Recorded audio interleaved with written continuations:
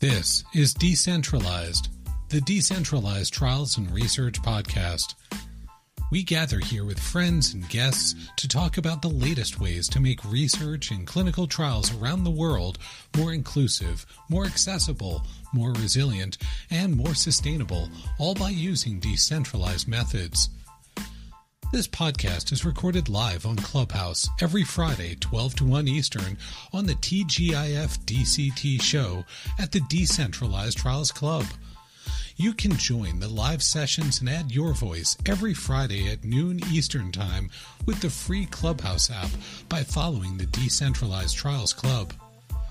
And of course, subscribe to this podcast on your favorite platform to get notified of new episodes.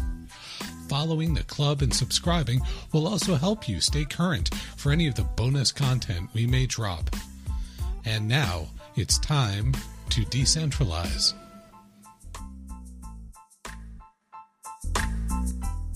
Conversation. So good morning, good afternoon. Thanks for tuning in. You have landed in TGIF DCT here on Clubhouse. This is a space where we join every week on Fridays at noon Eastern to discuss all things DCT. So we cover a range of topics, many that are brought to us by you. So we're always made better by this community of wonderful people bringing case studies, white papers, work they've done in the field, evidence, all of the good things into this space to share with our audience. Typically, our co-hosts are Jane Miles, Craig Lipset, and Dr. Amir Kalali with the DTRA. But luckily, we have Ange Radcliffe, who has willingly jumped in to you're kind of at this point our stand-in coach is great. I'm the We're so alternate. thankful.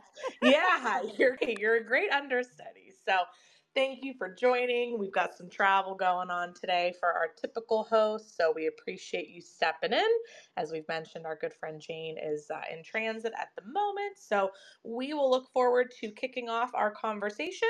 If it's your first time in Clubhouse, welcome. Take a look around, see who's in the room. You might find some people of mutual interest that you would love to connect with. You also might be listening on our podcast. So all of these Clubhouse recordings do get turned into podcasts so they can continue on and endure as an everlasting asset that you can listen to later if you are unable to join us live due to a standing conflict on Fridays or just, got other things going on, typically during this time slot. So you can look forward to that on your favorite podcast platform as well as linked on the DTRA website. Other than that, we'll start off with a conversation with our good friends Munther and Malik in the room around the great work they've done in data connectivity and interoperability. There are two initiative leaders within DTRA and do great things with us as well as for the entire research community outside of DTRA. We'll allow them to share a bit about the work they've done and just going to pepper them with a few good questions. And at the bottom of the hour, we will open up the room. So if you would like to ask a question, have a comment, we'll invite you at that time to come up on the stage, share a perspective, share a question, and we will promote you to as a speaker so you can do so. I think I've covered all those good reminders. If there's anything I've missed, we'll get it later in the session here. But with that, I'm going to pass it over to you, Ange, to give a quick intro of yourself, and then if you wouldn't mind getting our hosts introduced and kicking us off with some questions. Thanks for joining, everybody. Sure. Thanks so much, Paige. So I'm Angela Radcliffe, most recently with Bristol Myers Squibb, leading an innovation function, but I had the joy of leading enterprise data governance. So today is a topic near and dear to me, and I won't waste much time with my own intro. I can't imagine too many of you don't know Munther Bara or Malik, but I would love Munther to pass it off to you to introduce yourself, your company, and then pass the stage over to Malik. Great, thank you. Munther Bara from Editech. That's Adetek. I know a lot of people always ask me the spelling. I'm the VP of Product Strategy and Innovation. Been with the company for 4 years.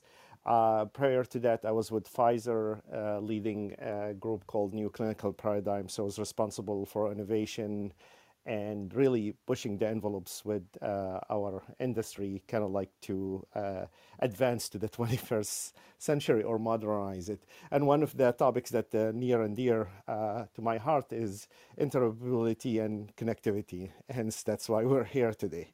With that, I'm going to hand it over to my friend Malik. Hello, good morning, good afternoon, everybody. I'm Malik Shah. I am VP of Digital Health at Advanced Clinical. I've been with Advanced Clinical for a little over 2 years. I'm fairly new to the industry, so getting engaged in DTRA and with Munther and others has been a great learning opportunity. I'm not too much of an outsider. Before here, I worked at Baxter Healthcare, worked on medical device development. So really excited to be here, and our work with the 4C work stream around data connectivity has been really exciting, and really excited to kind of share what we have learned and also learn from others around here. Well, thank you both. I'm really excited that you're on because I certainly had the benefit of watching a live demo at the DTRA and CNS Summit meetings. It was great to sort of see what you're up to and what you've accomplished and achieved for our space. But before we get into the details, I'd just love to get us started. Give folks some background. Like, why is interoperability in data even needed? Like, what was the issue your team was trying to solve? Sure, Malik, I'll start and feel free to jump in. So I think our one of the major question and probably impeding to the progress of any clinical trials is the fact that we love in our industry to enter the data manually multiple times. So you enroll a patient, you type that data in the e-consent form, you type it in the IRT system, interactive response technology, like for randomization. You type it in the ADC system, you type it in the CTMS system, you type it in the ECOA, in the IoT device. And so you end up typing this information about 8 to 10 times. As a result, you end up making mistakes, and then it creates frustration both at the sites and the sponsors, and in turn, it potentially could impact the retention of patients being on the study because of the frustration it creates at the site, and potentially rather than the site and the investigator focusing on the science, they end up focusing on the discrepancies that they create as a result, basically, of all these discrepancies and data and what have you. That's one issue. The second issue is really why how we need to make this seamless. When you drive a car, you don't basically put the gas in multiple corners, right? You put the gas in one place, you drive the car, it drives. You don't check the engine as an end user, right? You're just driving. You don't look under the hook. You enjoy the dashboard, you enjoy the ride and what have you. And that's what we need to do, is to automate really the data exchange and information flow, and create a frictionless user experience for the end users. I'll stop here. I can talk about this forever, but I'll let my friend Malik gives his Yes. side. Thank you, Manther. I think all of us know, right, over the last 3 to 5 years, our industry have seen significant innovation. And all this innovation is solving some key challenges that we've been facing as an industry for a long time. However, this innovation, this lot of solutions that are out there, creates a challenge in terms of so much data being collected in siloed system, right? So having interoperability truly is critical in realizing the success, realizing the benefits of all the innovation that's happening. So that's why interoperability is really needed. Talk about sensor data, talk about bringing the trial to patient and giving them optionality. That is possible by capturing data in so many new diverse locations with diverse types of data, and without interoperability it will be very challenging to realize the true benefit of what we truly went out with this innovation. Well, I love that. Really, what you both touched on is, as we've entered into the data and digital age, we're past digital transformation now, I hope, as a buzzword. Um, things got really complex. Things got really, really complex for all of our different stakeholders. And it seems to me you're inviting some simplicity back into the system. And I'm just wondering, sort of, was that part of the aim here? And what do you think about how important simplicity really is as far as us getting out of our own way? It is at the heart of our initiative. Really, bottom line, I think if you look historically, I know a lot of people, when they think of DCT, they think this problem was created with DCT. This problem with connectivity and interoperability started years, 20 years ago, 25 years ago, right? The fact systems don't talk to each other, complexity, implementation take years, the impact to the site, the impact to the patients. And that, I think the root cause is the fact that a lot of times when we build the studies, it is centered around the sponsor. And the paradigm shift that we're trying to introduce here with this framework is really to be patient, site, and sponsor centered. And in order for that to happen, we need to remove the barriers in front of the different stakeholders in order to be able to use this technology to their advantage rather than a disadvantage. Right? So as a result of that, we want you to be able to consent a patient, and as a result of the consent, that automatically creates the patient in the IRT system, in the EDC system, and it actually not only creates that, but it creates the demographic form, creates the ICD form and the 9 yards. And then boom, everything is nicely flowing together. That's the simplicity we're after. How did it happen? You don't have to worry about it. I have more to talk about, but I'll let my friend Malik, if he wants to make more comments, and then we'll go from there. Sounds No, I good. think I think you said it very well, Manta, right? I mean, ultimately, we all are trying to solve for same problem, right? And we all have clinical trial itself is already complex. So wherever we can simplify the complex, our mantra, our goal was to kind of do that, right? So by providing a framework that can be leveraged, that's open and available to everybody as a starting point, is where our goal was. So our goal was not to solve for the whole data connectivity for all the trials, but at least provide a framework, a tool that is simple and easily adaptable, that's flexible to all the trials, all the diverse trials. So that's keeping that goal in mind. Yes, absolutely. Simplicity was our goal. And that's what we kept in mind as we were working on this initiative and as we are working on the deliverable as well.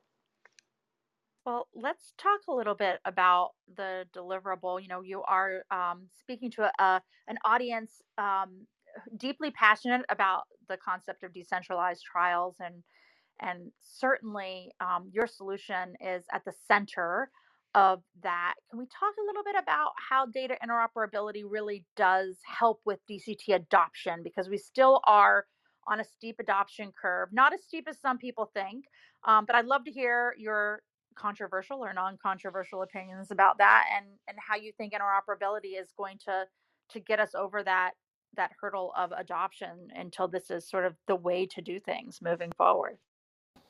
Malik, maybe speak about the information flow first, then we'll talk about interoperability if you want. Yeah, so I mean, as part of our initiative, we started with breaking down into two sub work streams. The first work stream was the focus of the first work stream was around what data needs to flow where, right? So then we kind of designed a framework where we looked at many DCT modalities or DCT systems that are out there, not particularly from the individual brand name perspective, but just like ePro, just eConsent, wearable. So we looked at all these different types of data that is typically captured in these type of DCT elements and how that data flows, where the data should flow. So what we ended up is we developed a framework that will be released soon and will be available for everybody to use. And we made it flexible. We realized that not every trial are going to be fully decentralized. There's a hybrid elements. There's going to be some nuances with every trial. So we made it as flexible as possible, where you can start with identifying your DCT elements, and then also it will once you select it with the click of a button, it will pre-populate the typical connection or the data flow between these systems into existing systems. So we kind of develop a framework, a data flow framework that is also configurable. If for some reason your trial has some unique needs and the data needs to flow more than one or two typical systems, you also have an option to do that. So once you do that, then you can kind of export it into your own data management plan or wherever you're using it. So our goal with the first step was to allow you to start broad with no limitation. Do your what if analysis. What if I use variable sensor? What if I don't? What about e-consent? What about by country? What does that data flow look like? So we try to make it as flexible, as configurable as possible. So that was our phase one. The phase two was more going under the hood. That's where I think I'll give it to Manther to kind of define what do we do once we identified these two systems needs to be connected. How do we make that connection happen in an easy, leveraging existing standards and technology in very cost effective way? So that's where I think Mantha and his team went into kind of defining it, and that's something I think Angela you talked about earlier is what we demoed as part of the recent DTRA meeting. Yeah, Malik, thank you. Before we move on to you, Mantha, let me just mention a question that Jane put in the chat. Given her connectivity, I want to make sure it might be a great transition between the two of you too. Will this work support a single input to eSource EHR that flows to the clinical data set bypassing eCRF? So I think about it a little bit of a higher level than that. I think it will define the data flowing from EHR into EMR into EDC, but I think we will show a flow, but we're not going down to that level with this first version yet. We're just saying that okay, you know what, this data can there's a potential data flow connection that needs to be made between your EMR EHR into your EDC leveraging ECRF or others, if that makes sense. Perfect. Yeah, yeah. I'll make another comment about this because I think her question, Jane's question, is a little bit different, Malik. But I think the key for us here, when you think about the DCT, what we introduced more data connectivity. We have the nursing visits, and I think the horror stories we heard, the nurse will visit the patient, use their system, print a piece of paper, and then fax it.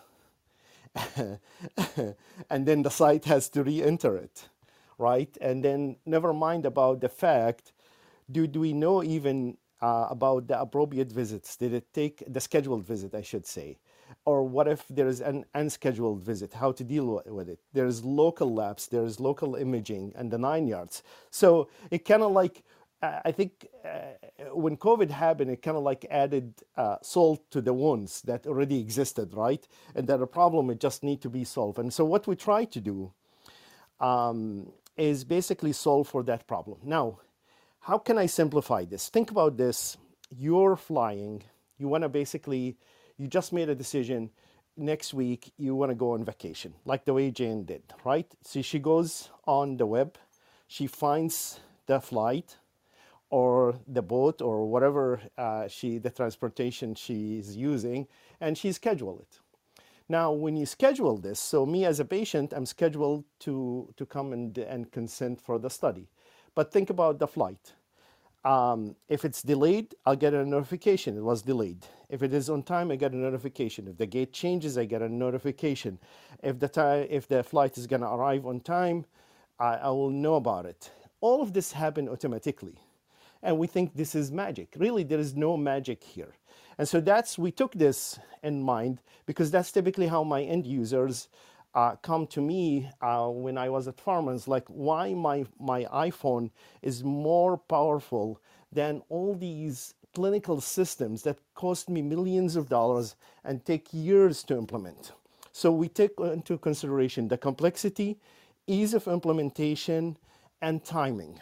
So now, when we did the illustration, we basically created a very simplified blueprint or framework which allow you to fire an event, meaning like when something happened, I just consented a patient.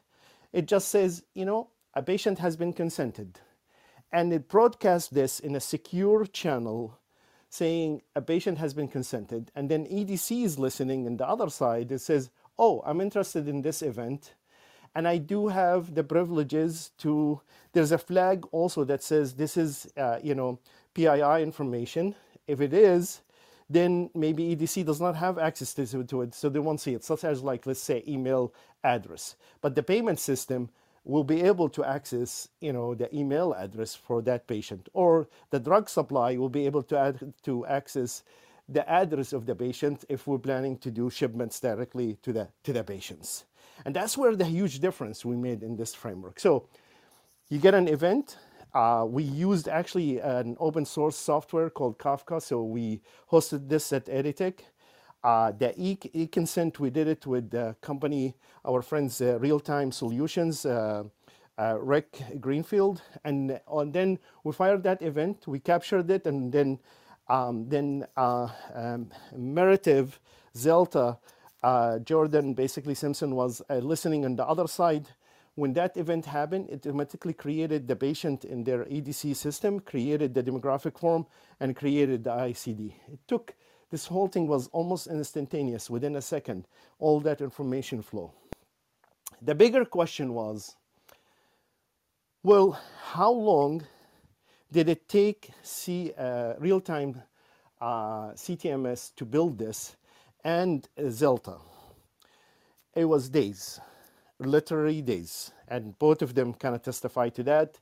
I think after we figure out like the framework, it was like less than 5 days that they were able to put this whole thing together. And that's my point. There is no excuse for sites, for sponsors to say we cannot support this, and mainly for vendors to say we cannot support a framework like this. We're not talking about months of implementation, we're talking about days in order to put this in place. But the beauty of this, data get informed and fired, and then you reacted to it and immediately became available in another system.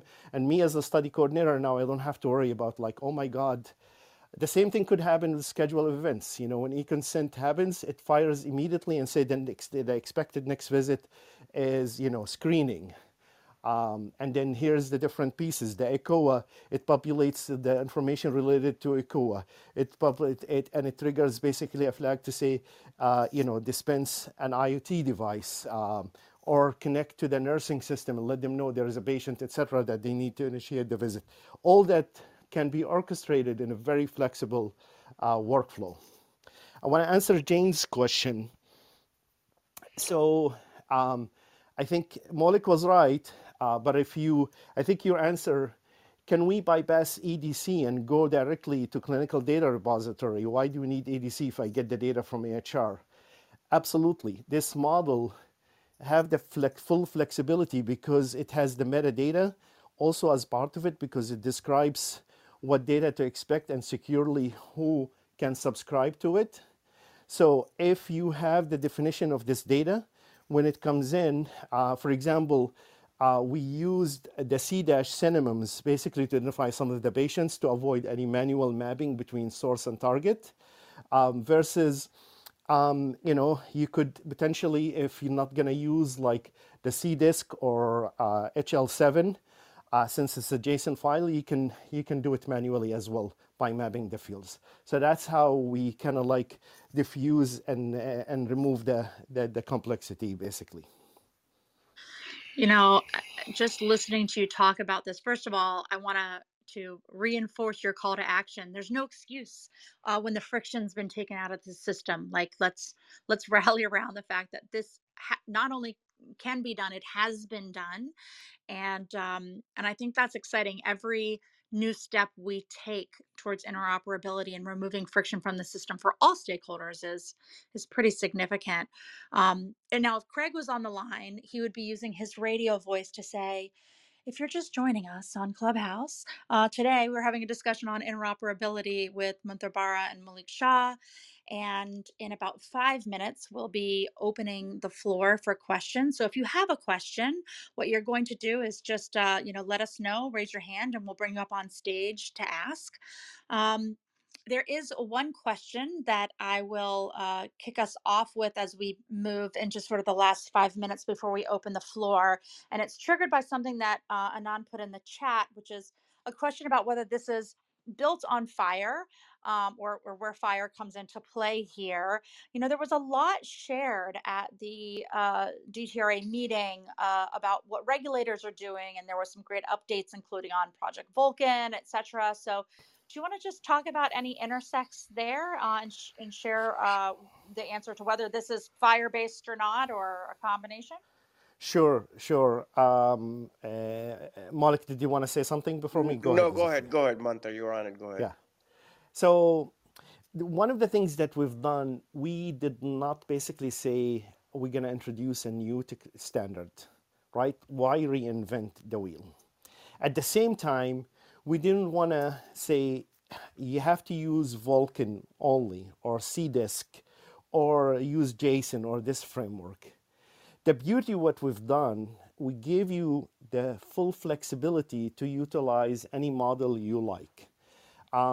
The demo, we build it based on mapping really between source and target using C- aliases. So in the alias, it basically says, okay, this is the date, the field basically for the patient number. This is the field for date of birth. This is the field for the version of the protocol, when it was published, was there any amendment, etc.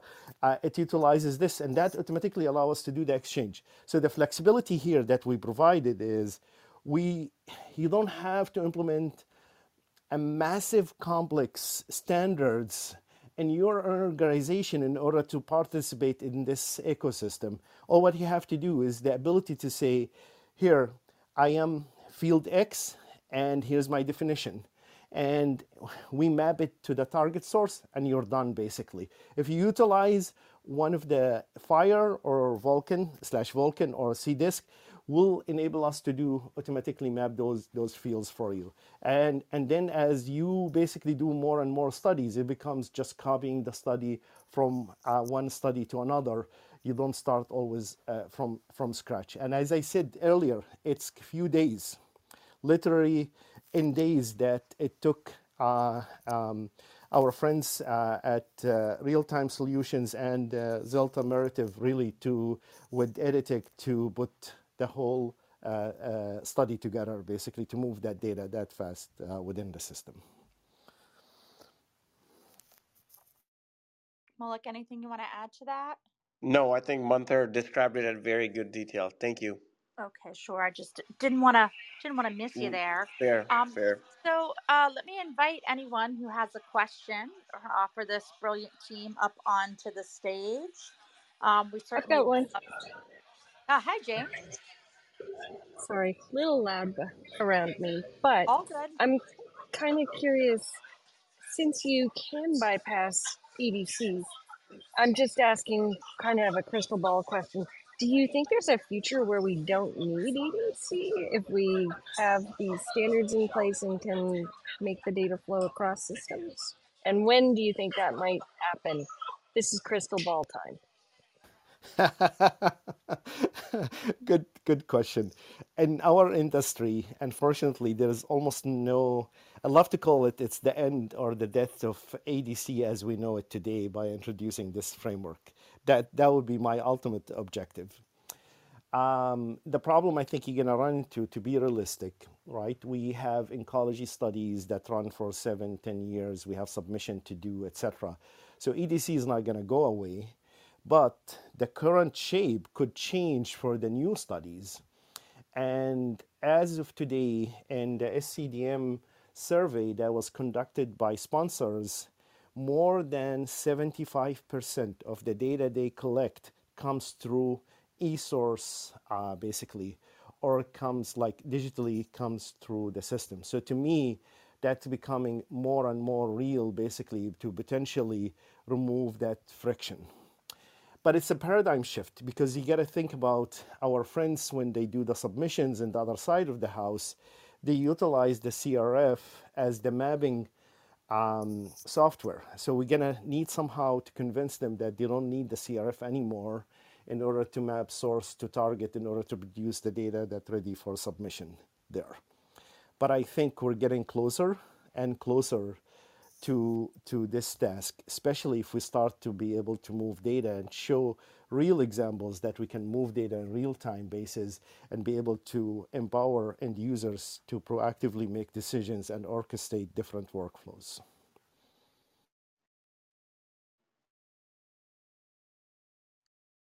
Like I saw you coming off. I'm not sure if you wanted to add something Yeah, I there. just wanted to say the adaption. I agree with Mantha, right? It's going to be an evolution, not a transformation, when it comes to what does the life of EDC or future of EDC look like. There, as you see, many of us are already starting to use eSource. Also, there's a lot of talk around STDM ready data directly from the source systems as well. So I think there's a lot of moving parts there. Certainly, like Mantar said, there are some rare disease, oncology trials that are more complex that may still need a form of EDC, but certainly they will coexist for some time. Yeah, certainly not one size fits all, but as Jane mentioned in the comments, I mean, this would change the use of real world data immensely, but really cool to start to imagine a future where we have more options on the table all around and more opportunity to unlock value from data. We are at the top of the hour, and if you have questions for Mantha or Malik, we'd love you to raise your hand and we'll pull you up on stage so you can be part of the conversation. Um, I am, personally very interested in what this might be doing to unlock the way that data consumers and producers work together. That was something that certainly from inside a sponsor organization was always a hot topic. The data producer consumer um, sort of interplay, and I'm wondering if either of you have thoughts about how the landscape is changing in our sites and our sponsor environment when it comes to the interplay between consumers and producers here. I think this is huge, right? If you think about it. When COVID hit, a lot of our sites had to upgrade their technology in order to enable virtual visits to take place. And that introduced complexity for the sponsors and probably tensions between sponsors and sites, because the sponsor is gonna come in and say you need to use 1, 2, 3, 4, 5 of this technology, and the site is like, why? I'm already have the system. Um, it is Part 11 compliant, and it has all the bells and whistles that you typically look for. Why do I have to use your system? And now with this, consumers, publishers, and publishing data and consuming the data, we would potentially enable the sites if they are, if they meet, the site initiation and from Part 11 compliance and what have you, to be able to exchange data with the sponsor's system. So there's no reason to transcribe that data basically again from one system to another. So I think the benefits is huge. The study coordinator is gonna love this. I remember in one of the meetings with the DTRA, one of the study coordinators said, I'm paraphrasing here, every time a sponsor add a technology, it fractures the relationship between the sponsor and the site.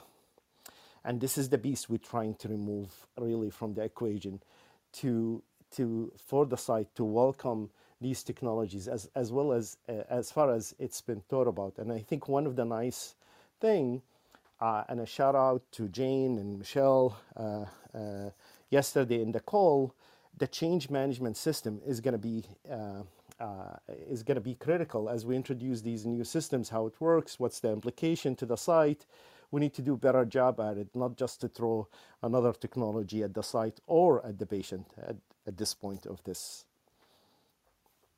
Let me stop here, see.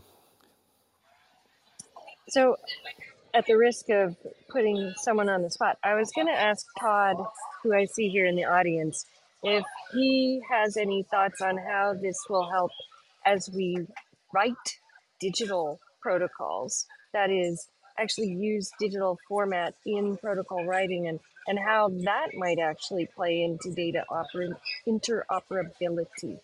Todd, if you have anything to add, just please raise your hand and we'll pull you up.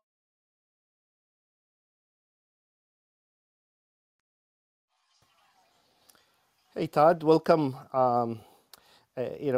Todd and I worked at the Translate when I was at Pfizer, basically, and in the DDF project. So, hey, Todd.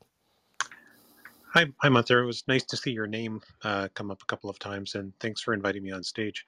Um, I mean, I guess I'm kind of on the record for the advantages of a digital protocol, and I think what the opportunity looks like is really sort of the opportunity both to digitize, to specify the protocol design and all of the assessments and all of the measures that we're proposing to collect during a protocol during a clinical trial execution as early in the life cycle of the protocol as possible. So if you can sort of create a digital protocol specification from the start and know that those assessment elements are already connected to all of the different data specifications and data standards and collection forms and all the other things that we've been alluding to, then it sort of sets you ahead of the curve a little bit. um, the alternative and the state of the art, of course, is that we create our protocols in a document format in a Microsoft Word or a PDF document, and then leave it to smart people like Munther and Malik to have to transcribe all of that sort of text specification into the digital piece as well. So, to me, the opportunity is one to not only to be able to create that project specification in a digital format to begin with, but also if all of those component parts of that protocol already exist in digital formats, then we can also connect to those structured concepts, if you will, whether it's an assessment or an eligibility criterion or what have you. We can already connect that to some of the data collection specifications and have those kind of ready to go to save that time consuming, manual, error prone work later in the life cycle. I'll stop there. Yeah, that makes perfect sense. Imagine a world, right? If we can take that digital protocol, let's say it was set up digitally, and then automatically populate the schedule of activities, create the different data providers that will be basically providing the different data from different sources, and then enable uh, the mode to have different way of providing data from one site to another. I think the major problem right now, we do one size fits all. With this model says, site X, they can provide the data. They don't have the capabilities. They'll use the sponsor system. Site Y, they have their own capabilities. They'll exchange the data. But the beauty with the digitization, and I think you said it right, if we do things up in the front, before the study starts, really the collection. But that's not gonna, it's not gonna never happen, right? So what you need to do is create an easy system that enable us to read historical data into the new digital protocol, enable the design to be in place, approve it, and then propagate all these different data sources to the different systems automatically so that we can immediately take advantage of this. And this seems like huge, but I don't think so. I really think we're very close. It's like the way we did it with at the DTRA conference. We showed how easy it was, and I think we're very close to achieving this. I know, Todd, you went off mute. Go ahead. Yeah, just an additional follow-up comment, because as I sort of consider the things that you're talking about, Munther and Malik, and the conversation that we've just had.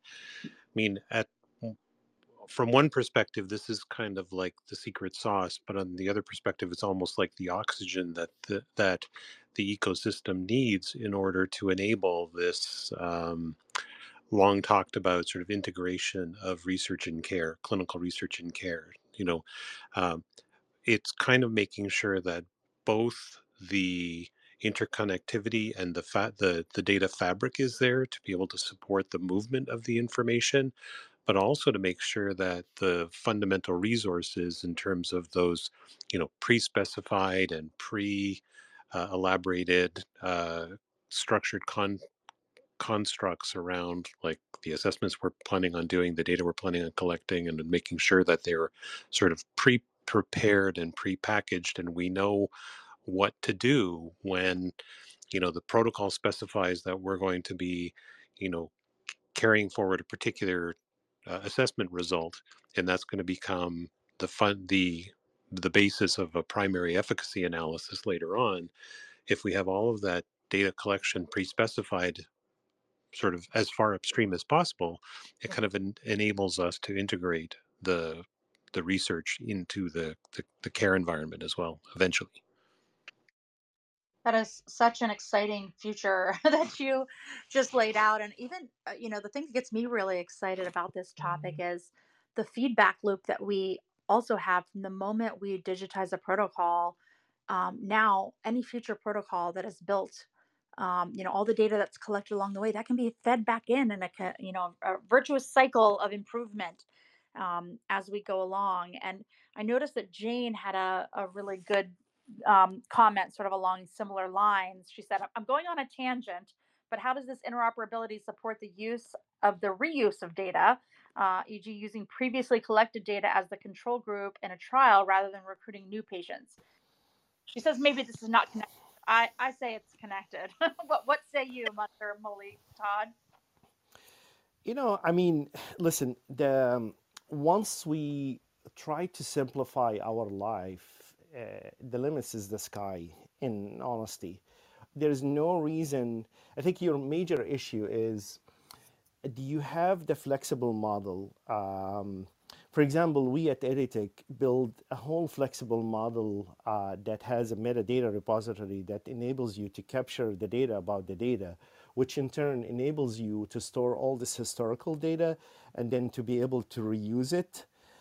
So what you just spoke about, can I create an ARM basically based on the existing data? Absolutely. It's really, if you have that in place and that flexible model in place, it is a matter of basically extracting the appropriate data for the patients who could potentially participate, and then you create your your real RD. Sorry, I can't think of the acronym. Real world data. Yeah. Thank you. Real world data. And execute your study. There is a lot of possibilities that it opens up, but the question is, planning need to be in place, proactive, the data need to be in one place. I think a lot of companies suffer from finding their data and not relying on heroic efforts by individuals, and be able to delegate that to systems in order to achieve something like this. If I may add, I will say something unpopular here, right? Data connectivity, we're all excited about it, but it's not something novel. This is something that's been used across many industries for many years, right? I think one of the challenges we have is this barrier for adoption. I think we talked about the change management piece. I think that's going to be the key piece here, right? In order to, even to leverage the data that you talked about, Jane, around control arm, the data exists.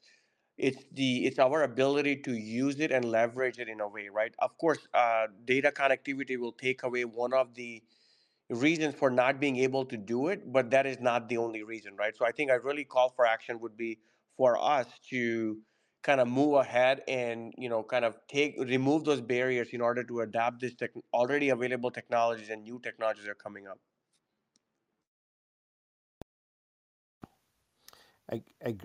Agree. That's, it seems like it's a scary piece, that just because of the legacy systems that we've used, when if you look all around us, that's the norm right now. And I think without it, nothing would happen. I want to add just one more example. Something just came in my mind. If you think about blockchain, when we introduced blockchain, it was an important thing from patient privacy and securing the data and be able to securely exchange the data. But it was not something easy that a CEO or CIO can touch, right? It's difficult. The premise was really great, right? But now look at ChatGPT. almost every CEO and CIO and every person you know already worked with ChatGPT. And why is that happen? If you think about the amount of data that they aggregated in order to achieve their model and what have you, it's that frictionless user experience that led to that. It it doesn't take much. You know, you just either have a free membership or a paid membership. You ask your questions, and immediately you're productive. Based on Gardner, 5 to 20% you achieve in terms of productivity using the tool, and that's the piece around interoperability. The amount that people, if you really start calculating this and putting, if you do this correctly from up in the front and really enforce it within your organization and basically require your vendors to support it, the proactivity and the number of patients that you're not going to lose as a result of not collecting the correct data in the front, or knowing like certain problems that happen, or basically telling the patient that they need to use an EPRO, or any misleading information, or the study coordinator not focusing on the science, you remove all that friction up in the front. That's huge. That's patient retention. That's site relationship. You're fixing two problems right there up in the front, basically. Of course, it's going to require a good protocol design in order for that to happen as well. And a leadership mandate, right? I mean, unfortunately, sort of what you're pointing out, and what Malika also pointed out, is this isn't rocket science. This has been happening in other areas, and often we trickle a little bit behind in life science and healthcare as far as adopting the standard, but we do have a mandate at this point, right, for patients to embrace this more frictionless environment. Um, if you're just joining us a little late in the conversation, we've had a fascinating discussion on interoperability with Munther Bara and Malik Shah and our friend Todd Georgieff as well. And I will turn a next question over to you, maybe Malik, if you want to start here. What signals do you see that we're getting to a better interoperability reality? What's the results and proof out here now? Yeah, thank you, Angela, for asking that question. Right, I think Jane would really thank me for this, but we have a DTRA initiative where we're actually measure how do we measure the true benefit of this DCT, right? So as part of that initiative, one of my colleagues, Caroline Redeker, she had been working on this one, right? So basically the goal of this initiative is, we've been talking about this potential hype cycle around DCT and how it's really valuable and critical and needs and truly, improves patient access. But how effective is it? And can we measure the true value of this one, right? And interoperability, I see that is a small part of that overall DCT element. So I think, yes, we are seeing that benefit. There's been some studies that have already demonstrated, right? And we all, I think all of us are working on, at least are engaged with or heard of or know of at least one study that is going completely decentralized, and the data connectivity is actually a huge element of making that possible. So to the point, I would say, I think we need to start sharing more information about the success that we had leveraging this. Every month are highlighted. All of us are collecting more and more data, not only in clinical trial, but every day. And that data doesn't bring any value without the interoperability. So those are the things that I think we need to just start communicating more, sharing more as within the industry to kind of get more adoption.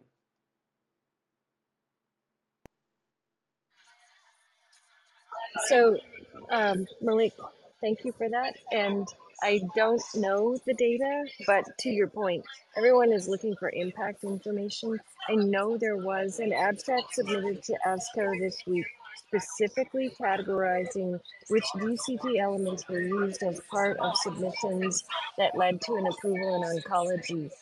And I think that it's publications like those that will help we'll call them the operators and stakeholders see the value of using these methods. I don't know if it's going to address data connectivity directly, but that's sort of like the baseline framework you need to be operating in for all the other bits to work well. So maybe we'll see that in early June. I'm going to go on mute again. Thanks, Jane. So if you had a hard time making out some of what Jane said through that background noise on the beautiful ferry ride she's on between countries right now, there was an ASCO abstract submitted, and it's true. We are all looking for sort of results and proof right now. Good examples. I will, I think make this sort of our second to last question, although I'd love to invite anyone who has questions for our panelists up to join us on the stage. But the next question I'd like to ask is really around global applicability. So, unfortunately, there still are a lot of solutions that, when it comes to data, that certainly came across my desk at BMS and elsewhere that had some really great ideas in mind for fair data, for interoperability, for data connectivity, and yet didn't seem to work in a scalable manner outside of the US either. For, as Jane pointed out in the comments, issues related to things like GDPR or just the different way that different data works in different countries. And so I'm just wondering if you can, allay any fears folks have about the fact that interoperability is absolutely a global issue and is absolutely something that we are solving for. That this isn't, we're not just talking about data for our US sites here, right, Munther? Right, Malik? Correct. Actually, it's so funny. Yesterday's session was awesome with Michelle. She talked about change management, and part of that, the fear factor, was one of her indicators basically there. And I thought that was unbelievable. In my mind, when you implement a system, what's the fear factor, right? Why people will be concerned, about interoperability, because they're afraid, somehow you're going to exchange the wrong data and data is going to leak, and then like, oh my God, the privacy, the patients, GDPR in Europe, different countries, regulations. The beauty what we've done here is the solution is global. There's nothing specific about the United States. This utilizes standard technologies and standard data exchange frameworks that's used across the board. Think about like China, for example. They use WeChat. WeChat utilizes a standard technology of authentication that's basically saying I have a username and password and I'm in the system the same way, and then I'm able to move data from one system to another. Europe the same way, with the AI advancement and all of that, people are, as long as we respect the framework, and we added actually specific part of this about PII information and how we can secure it and to make sure it doesn't get in the wrong hands, etc. There's nothing that says this is U.S. specific, basically, in this model. And just one more thing, just so you guys know, we will probably have the video published for the demo we did, and we're hoping soon we'll publish a white paper that describes the whole model and how this operates. And I want to say this, hopefully, Todd, you'll see this complement the DDF work that you guys doing. It's not a duplication of effort, basically. I just want to enforce that. Thank you so much. All right, so I'm going to close us out with a lightning round question. Jane asked the crystal ball question, but I'm going to ask the magic wand question. So if you had a magic wand right now and could do anything to advance the cause we're all on here for interoperability, what would you like to see change? What would you like to see different? Or what would you like to see magically happen? And this could be anything, right? From that topic of change management all the way to something you'd like to see in sort of the technical, infrastructure landscape. And, I will take a quiet breath and let you ponder that for a second. And whoever is brave enough to come off mute and tell us what your magic wand is, I'll hear it. I'll start. My ask is very simple. For sponsors, when you work with technology partners, your first question should be interoperability. Do you have the ability to exchange data? Do you have the ability to send information security? If you don't, then you should not select them. The new ecosystem is going to work based on orchestration, flexibility, and the ability to move data around in order for us to move this faster. I think this is key to the success of the next steps, because the new business model that we're introducing with AI, I think in the next 3 years, the business model for clinical trials is going to change big time. With all the different AI models that we're currently working on, and this whole openness, basically to work with multiple models securely, etc.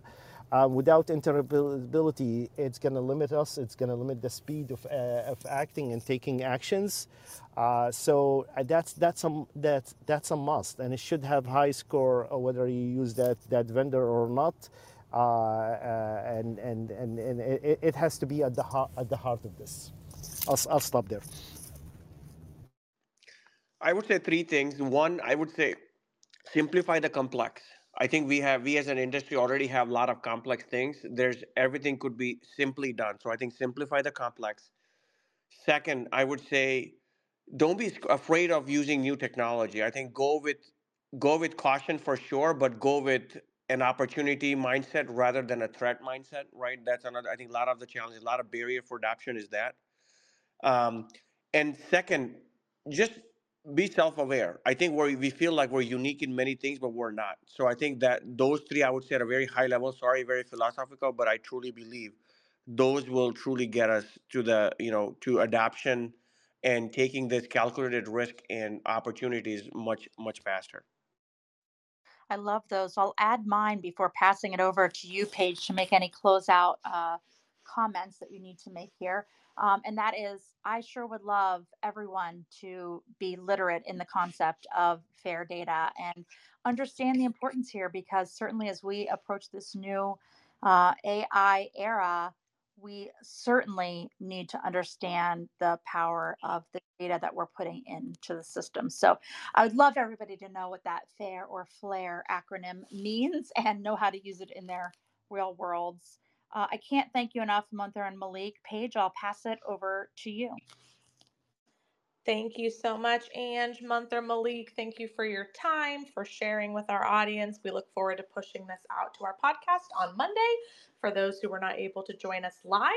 We'll be back next week and the following with two more weeks with guest speakers. Midley Care Access will be joining us next week.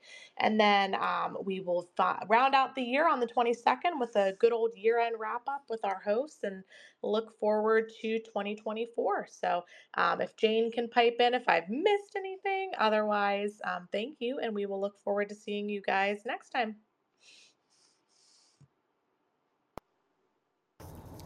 Thank you for the opportunity, Paige and team. Really enjoyed it. And Todd, nice talking with you as well. So, Thank you. Yeah, likewise. Thank you for the opportunity, Todd. Very nice to meet you, and look forward to collaborating with you, learning from you. Thank you. Thanks for the opportunity. I appreciate it. Thanks, everyone. Thanks Bye-bye. to all of you for being here today and putting up with all the things around me.